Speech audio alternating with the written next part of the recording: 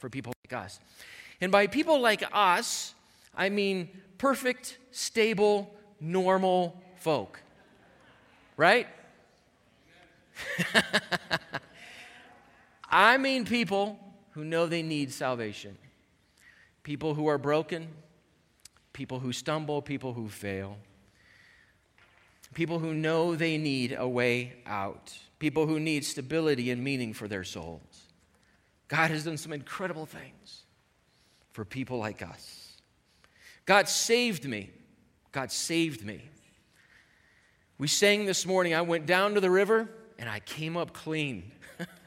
I was reminded earlier this week of another old song of the church in the line, He looked beyond my fault and saw my need.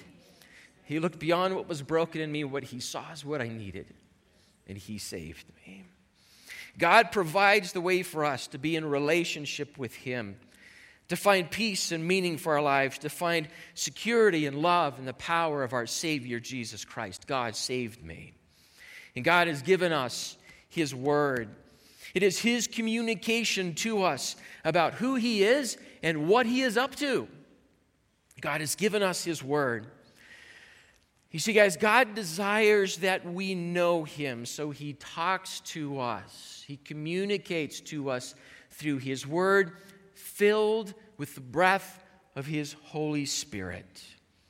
And as we think of salvation and the Word of God in the context of spiritual warfare and the armor of God, let's remind ourselves of this passage of Scripture. James chapter 4, verse 7 says this, "Submit yourselves therefore to God. Resist the devil, and he will flee from you." The enemy of our souls is real. We've been talking about this for a few weeks now, and he really does need to be resisted, and there's a plan for that. And that's what we've been spending time with. This is what the armor of God is about. This is why we talk about spiritual warfare and what it means. So this morning we put on two more pieces of armor. The helmet of salvation. What is salvation? What do I mean by that? What does Scripture mean by that? Why do I even need God's gift of salvation? Guys, salvation is the gift that bridges the unbridgeable gap. And it not only saves my soul, it becomes my joy and it becomes my strength. And it becomes my sight. Again, as that passage says, my faith becomes sight. I begin to see Christ, and Christ leads me to a vision of the Father. The helmet of salvation. And then the sword of the Spirit, which is the Word of God. This final piece of armor is the Word of God itself. Not just a text, not just another book, but something that is full of the living breath of the Holy Spirit. It is something that communicates and continually communicates to the people of God the will and the might and the power and the goodness and the holiness and the righteousness of our Heavenly Father. The sword of the Spirit, which is the Word of God. So let's read in Ephesians chapter 6, starting in verse 13. We'll make our way to verse 17 this morning. I'm going to read this whole chunk of Scripture to cover over the fact that we're only going through one verse today. Verse 13. "Therefore, take up the whole armor of God, that you may be able to withstand in the evil day, and having done all, to stand firm. Stand therefore, having fastened on the belt of truth, and having put on the breastplate of righteousness, and the shoes for your feet, having put on the readiness given by the gospel of peace. In all circumstances, take up the shield of faith with which you can extinguish all the flaming darts of the evil one.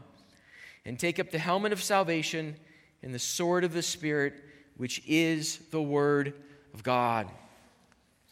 So we take up this morning the helmet of salvation. One of the fundamental doctrines of the Christian faith is salvation. Why we need it and how we get it. What is broken inside of us that requires outside help, and what that outside help looks like, what the problem is and what the solution is. Guys, listen, salvation is not only a basic part of the human condition, it is a central piece of the biblical story. Now, we use the word salvation. Christians use the word salvation. Other religions and other religious types use the word salvation. We use the word salvation, but let me tell you this. Everybody uses the concept salvation. Salvation is as universal as the human experience. It's not just the Christian story that tells the need and the solution that is salvation. Every single worldview, every single religion, every single version of atheism, every political ideology, every educational ideology has a doctrine of salvation. Make no mistake about that. So we use the word. Every human being uses the concept. So when we talk about the biblical notion of salvation, here's part of what we're talking about. There are 4 words that we can use to describe the arc of the entire biblical story. And sometimes we use these 4 words to talk about everything from the book of Genesis to the book of Revelation, and it contains this story of salvation and what it means. The 4 words are this: creation, fall, redemption, and glorification. These are 4 easy words to remember. If you need to remember what the story of the Bible is about, if someone else wants to know what the story of the Bible is all about, creation, fall, redemption, and glorification. And here's what we mean by that. Listen to how this story goes. God created all things, including us, to be in relationship with Him. We sinned and fell away from what we were created for. But because of God's great love, His power and mercy toward us, He sent His Son, Jesus Christ, to live among us, die for our sins, and rise from the dead so that we might have life. And Jesus ascended into heaven, promising to come back again and take us to be with Him for all of eternity. That's a pretty good story, right? Here's a good point for you guys to say amen. Creation, fall, redemption, and then glorification. Paul says a little bit later on in the book of Thessalonians, 1 Thessalonians chapter 5, verse 8, "But since we belong to the day, let us be sober or clear-minded, having put on the breastplate of faith and love, and for a helmet, the hope of salvation." Guys, listen, if the story of salvation is universal to the human condition, part of what that entails is that we're trying to fix what we think has gone wrong. We're looking for the thing that will fulfill our hope for us. And the human heart so desperately wants to fix what is wrong. Guys, the salvation story is very simple. What is wrong and how do we fix it? And I don't just mean what's wrong with my car and how do I get that fixed. We mean what is wrong with everything. What is wrong with the human condition and what fixes that. If you think that income inequality is what is wrong with the human condition, in our culture today, you believe that socialism is salvation. You see how this works? What's wrong and how do I fix it? Paul says, there is only hope. The only hope we have is in the salvation that comes through Jesus Christ. And we put on this helmet of the hope of our salvation. So salvation is the story of redemption. Let's talk about this for a moment or two. Salvation is the story of redemption. It is the story of a loving God who created human beings to be in perfect and absolute and eternal intimate relationship with Him. But human beings decided that they didn't want that. And they blew it so bad that He had to come and fix the problem Himself. This is what God created us for. This is what we did with it in our sin. And then this is what God does with our sin. Is He comes Himself and He provides the solution for our sin. This passage of Scripture that we pay attention to every Advent season, every Christmas season. Matthew chapter 1, verse 21, the angel is talking to Joseph about Mary and the child that she's going to give birth to.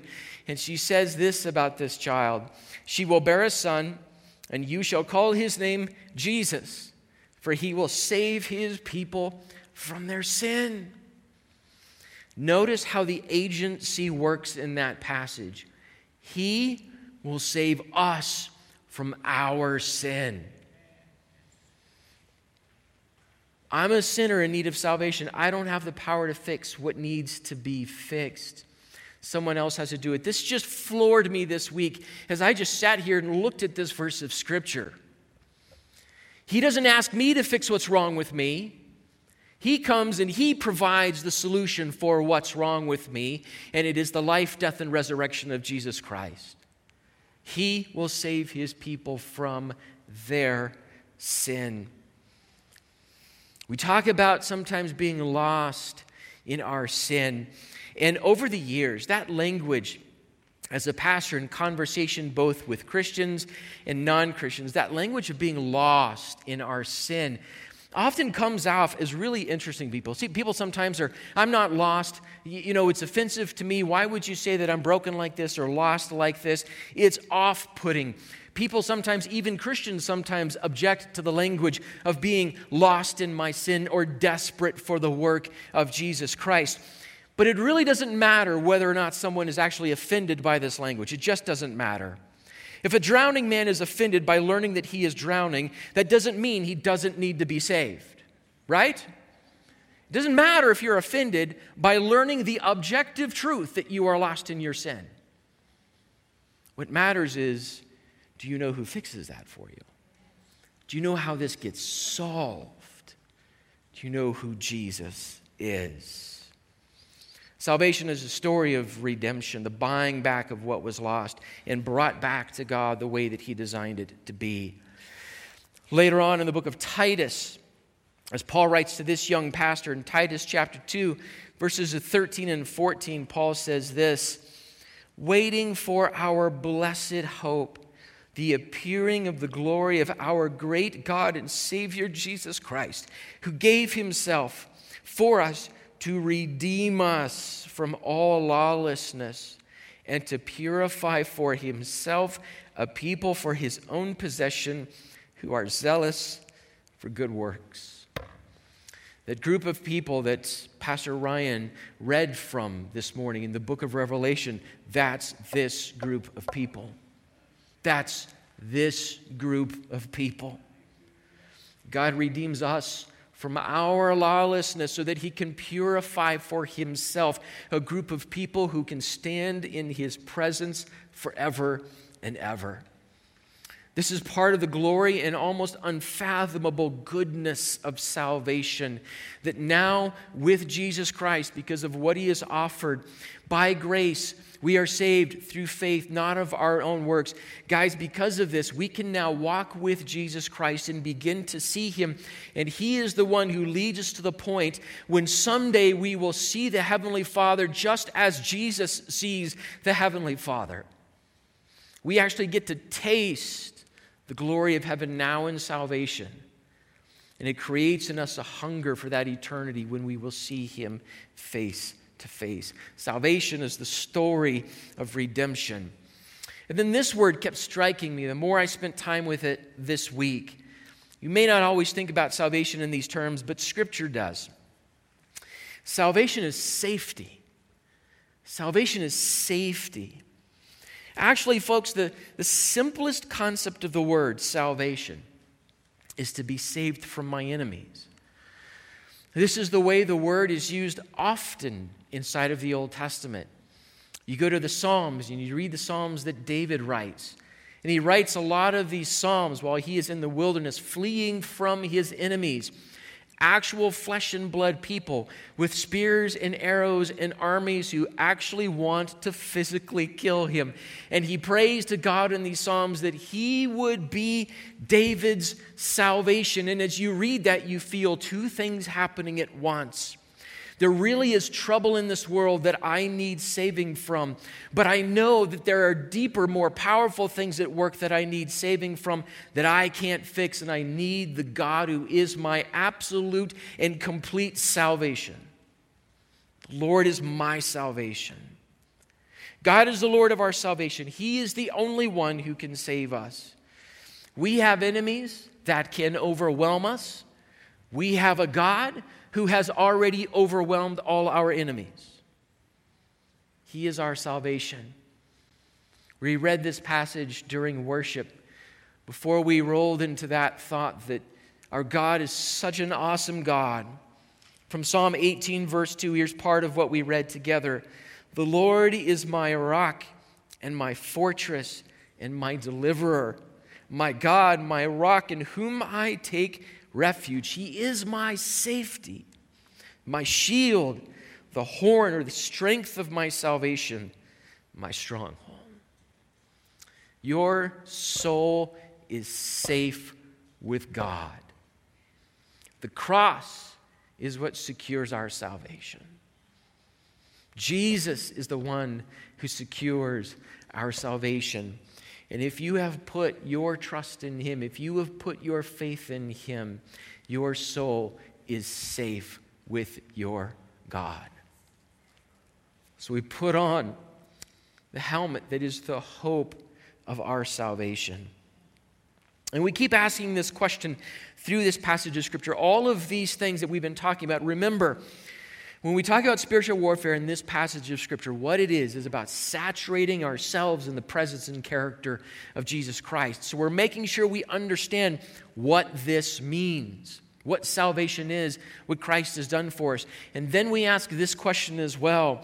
Why is this spiritual warfare? Why is this spiritual warfare? It is because our enemy wants us to believe that anything or anyone else can be our salvation. Our enemy wants us to believe that anything or anyone else can be our salvation. So remember, the doctrine of salvation is simple and it is universal in the human condition. What is wrong and how does it get fixed?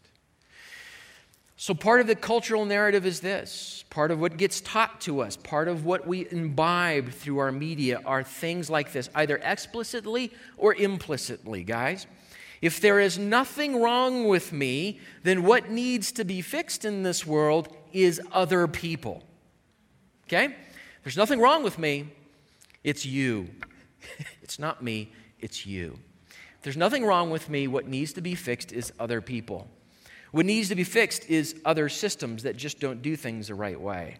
What needs to be fixed, and more, guys, we're watching this happen in our culture because we get the doctrine of salvation wrong. What needs to be fixed is people who think differently than I do. People who vote differently than I do.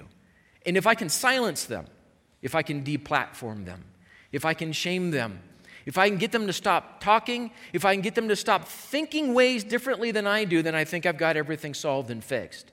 Why is censorship on the rise in our culture? Because we've got salvation completely wrong. If what is wrong is the way other people think, then how it gets fixed is the wrong path, right? And we often get this in the doctrine of self-esteem. There's nothing wrong with me, and doggone it, people like me. It's got to be you. We see it more and more in the doctrine of victimology. So if there is something wrong with you, it's probably somebody else's fault. Or we might be able to fix it with maybe just a couple of prescriptions and a little bit of political manipulation. One of the great prolific Christian authors about 120 years ago, G.K. Chesterton, there's a legendary story about him, and it's, if you know G.K. Chesterton, it's got to be true. He was once asked to submit an essay to a newspaper. They had a bunch of important people answering a single question. They were going to publish all of their articles.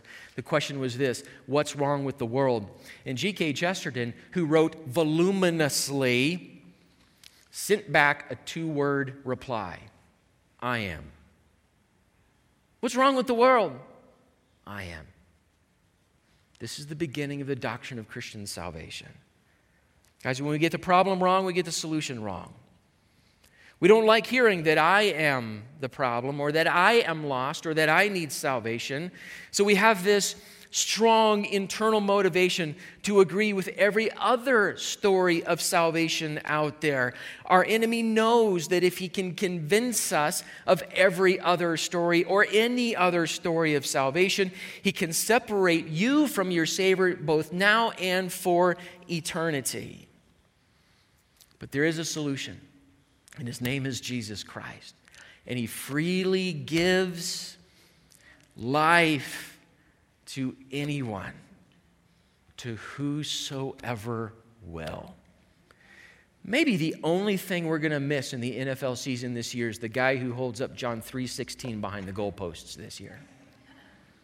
Whosoever will.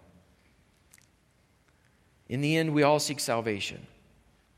But from what? And by whom?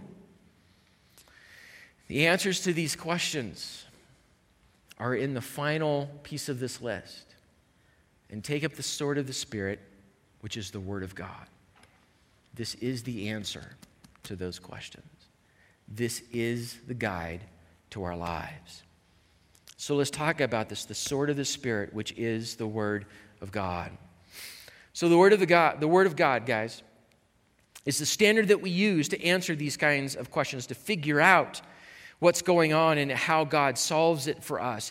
It is our clearest insight into the mind and the might of God. So when Paul speaks of the sword of the Spirit, which is the Word of God, he is primarily speaking of the Word of God.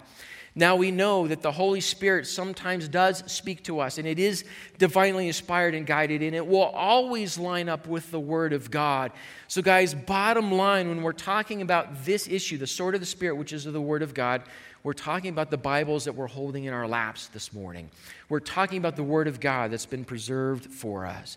The Bible breathed by God's Spirit and given to every one of us to get to know God. Now the Bible is a huge book. I don't know if you've noticed, but this is small print. And there's a lot of pages inside of this book. It's written in several languages, in multiple literary styles, across several cultures, in over hundreds and thousands of years. It is far more, though, guys, than just historical insight into a group of people and what they did and what they believed. It's so much more than just a historical document about the people of God and the children of Abraham and what happened to them. It is far more than just a few stories about this guy by the name of Jesus, who was a religious leader and influential in the first generation of disciples that he had. It is far more than just that. Scripture is God's communication. It is Spirit-inspired. And the Spirit, guys, led the writing of every book that we have before us. And the whole thing hangs together because ultimately this thing has a single author. The Spirit of God, Paul says. The sword of the Spirit, which is the Word of God. So when we talk about believing that this is God's communication to us and that we can trust it and that it's true in everything that it affirms, what do we mean by that? How do we flesh that out? I'm going to give you guys a couple of statements that evangelical churches use to describe what we mean by we believe Scripture to be true and breathed by God. One of those statements goes back to the mid-'70s. It's called the Chicago Statement on Biblical Inerrancy, and here's part of what that statement says. I'm just going to give this to you. We won't flesh it out too much because there's a lot going on here, but I just want you to hear this. Holy Scripture, being God's own word, written by men, prepared and superintended by His Spirit, is of infallible divine authority in all matters upon which it touches. It is to be believed as God's instruction in all that it affirms, obeyed as God's command in all that it requires, embraced as God's pledge in all that it promises. So everything it says, everything that it promises, we pull that in and we embrace it and we believe it and we obey what is written here because we believe that this is God's word to us. We believe this is good for us, and we believe that this is good for every human being. Okay, so that's a great big long compound sentence statement. the assemblies of God, and what we call our fundamental truths. The first of those doctrines that is listed is about the inspiration of Scripture, and this is a little bit more straightforward and easier to remember, and it says this: the Scriptures, both the Old and New Testaments, are verbally inspired of God and are the revelation of God to man, the infallible, authoritative rule of faith and conduct. This book is my authoritative rule of faith, what I believe, how I hold to Jesus Christ, and conduct, what I do, how I live. The New Testament church understood this. They knew that they relied on Scripture as the foundation for what they believed, for what they proclaimed, for how they expected life to be lived now that we belong to Jesus Christ. We go back to these letters that Paul writes to this pastor Timothy, 2 Timothy chapter 3, verses 16 and 17, and listen to this instruction to this young pastor about the importance of this book. All Scripture is breathed out by God and profitable for teaching, reproof, correction, and for training in righteousness, that the man of God may be complete, equipped for every good work. It's good for everything that we need. So he goes on to tell Timothy, just be ready to preach the word of God all the time, in season and out of season. So Scripture is intended to guide me in what I believe about God and the human condition and what salvation is. The Scripture is intended to correct wrong belief and destructive behavior. Here's something that Scripture teaches a lot, but that more and more, I think modern Christians tend to just not take seriously anymore. Wrong belief about who God is and what He requires from us will lead to destructive behaviors and lifestyles. Here's what Jude, the apostle, writes. Jude, in the first chapter, it's actually only one chapter long, verses 3 and 4, he says this: Beloved, although I was very eager to write to you about our common salvation, I found it necessary to write, appealing to you to contend for the faith that was once for all delivered to the saints. Contend for this. Why? Because certain people have crept in unnoticed, who long ago were designated for this condemnation, ungodly people who pervert the grace of our God into sensuality and deny our only Master and Lord, Jesus Christ. Contend for this, because there are false teachers among you who will lead people down a path of destruction, and it will ruin their lives. If I can be so forward, there are people we no longer see with us on Sunday morning because they became enamored by false teachers on YouTube and TV who taught false things about Christ and behavior. They left their families, they left the church, and they're gone. Contend for this, because not everybody on YouTube is right. That's the modern, new, revised, Phil Standard version of what Jude just said. Contend for this, because lives are at stake. Lives are at stake. When Paul began this list of the armor of God, he began with the need for truth. Wrap around yourself the belt of truth. And he ends this list with our relationship with the Word of God. It's a sword. It's both defensive and offensive. The better we know it, the deeper it sinks into us. The stronger we will be, and the more able we will be to stand when our enemy works against us. We just will know that that is false. What is it that Christ does when the enemy comes and tempts him in the desert? He responds with Scripture, with Scripture, with Scripture. What you give me sounds right and feels tempting, but Scripture tells me you're wrong, you're wrong, you're wrong. It is the sword of the Spirit, the Word of God. So why is the Word of God spiritual warfare? Well, there's actually a lot of answers. We could talk about this for a very long time. But here's what I want to think about this morning. Why is the Word of God spiritual warfare? And here's our thought today. Our enemy wants us to believe that the Word of God is false or oppressive. Our enemy wants us to believe that the Word of God is false or oppressive. If everything that we have said this morning about the Bible is true, if we've even come close to what is true about Scripture itself, then the enemy of our souls has a profound interest in convincing us that it is full of things we cannot trust. It's full of falsehoods. It's full of mistakes. It's full of translation errors. It's full of all of that. And it is full of what are today called oppressive narratives. We can't believe this because we've moved on, and this is just trouble. Our enemy has a vested interest in making sure that we believe those kinds of things about Scripture. Guys, you may or may not have noticed this. Spite for the Word of God is growing because of these kinds of descriptions of Scripture, to the point where we now have horrifically misguided young people burning Bibles in streets. Spite for the Word of God is growing. Now listen, the equation is simple. Falsehoods about Scripture, who God is and what Scripture teaches, plus ignorance of what the Word of God truly actually teaches, plus a lack of curiosity about what the Word of God teaches, leads to spite and hate and anger for the Word of God. Now, we need to understand a few things about some of the cultural movement in our world today. My generation, Gen X and up chronologically, by and large, that generation in our culture has at least some rootedness somewhere inside of Christian culture.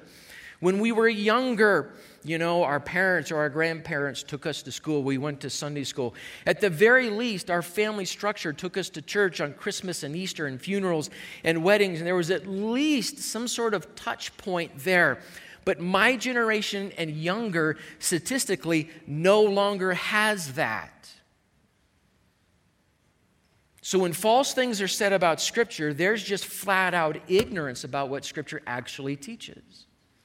And because the narrative about Scripture is so oppressive and so false, there's no curiosity about what Scripture actually teaches, so we start burning Bibles in streets. But listen, when someone comes to the realization that the story of the Scriptures is true, they have found salvation and freedom, and they are no longer in the grasp of the enemy. We're watching souls with demonic claws that have a death grip on those hearts and minds. Salvation sets us free. Salvation takes us out of the hands of our enemy. Friends, God really does exist. Jesus really is the Son of God among us, reconciling us to the Father. And the Holy Spirit really is God's empowering presence with us right now, guiding us through this life and leading us into eternity. These things really are true. The Bible does not remain the most read, the most published, the most translated, and most influential book in all of human history because it's false. I don't care what your atheist friends say on Facebook. It really doesn't matter. The Bible is all of those things. The most read, the most published, the most translated, the most influential book in human history because it is shockingly and life-transformingly true. Everything it affirms, everything it speaks to, continues to change lives and tear down human kingdoms that oppose it. The Word of God still does that. And currently, the idea used more often than not to marginalize Scripture is not even necessarily that it's false. It's just that it's simply not up to date morally. It is full of oppression. But this is nothing more than just a magic trick. It's sleight of hand, and here's how this sleight of hand works. What you do is you redefine what is moral and right. You pin that redefinition to a particular political agenda, And then you say that anyone or anything that disagrees with the modern narrative is oppressive and morally backwards. It's just a redefinition, sleight of hand. That's all it is. But when we take Scripture seriously, when we test its historical context and its progress, when we test the outcomes of biblical theology when it is actually implemented, we learn that human beings thrive when God's word is applied. That's what we learn. Listen, friends, I know it's out there and sometimes it bugs us and bothers us, but the accusation that this is oppressive is just dismissive and thoughtless. It is not about investigation into the truth of the matter, and it continues to be the case that people who investigate the truth of the matter of Scripture change their minds about Scripture. It is much easier to dismiss and mock than it is to investigate and learn. C.S. Lewis put it like this in the Screwtape Letters. And remember, this is the advice from one demon to another about how to tempt people away from Christ. Screwtape puts it like this: jargon, not argument, is your best ally in keeping him from the church. Don't waste time trying to make him think that materialism is true. Make him think it's strong or stark, or courageous, that it is the philosophy of the future, that you're on the right side of history. That's the sort of thing he cares about. The trouble about argument is that it moves the whole struggle onto the enemy's own ground. Just befuddle them with the fog of the language of oppression, and you got them. Listen to what Scripture says about the wisdom that comes from the Word of God. Proverbs chapter 8, verses 34 through 36 put it like this: blessed is the one who listens to me, watching daily at my gates, waiting beside my doors. For whoever finds me finds life and obtains favor from the Lord. But he who fails to find me injures himself, and all who hate me, the wisdom of God, love death. Find Christ. Seek wisdom. Sit at its gates. Open its pages. Listen to the voice of the wisdom of God, because here we find life.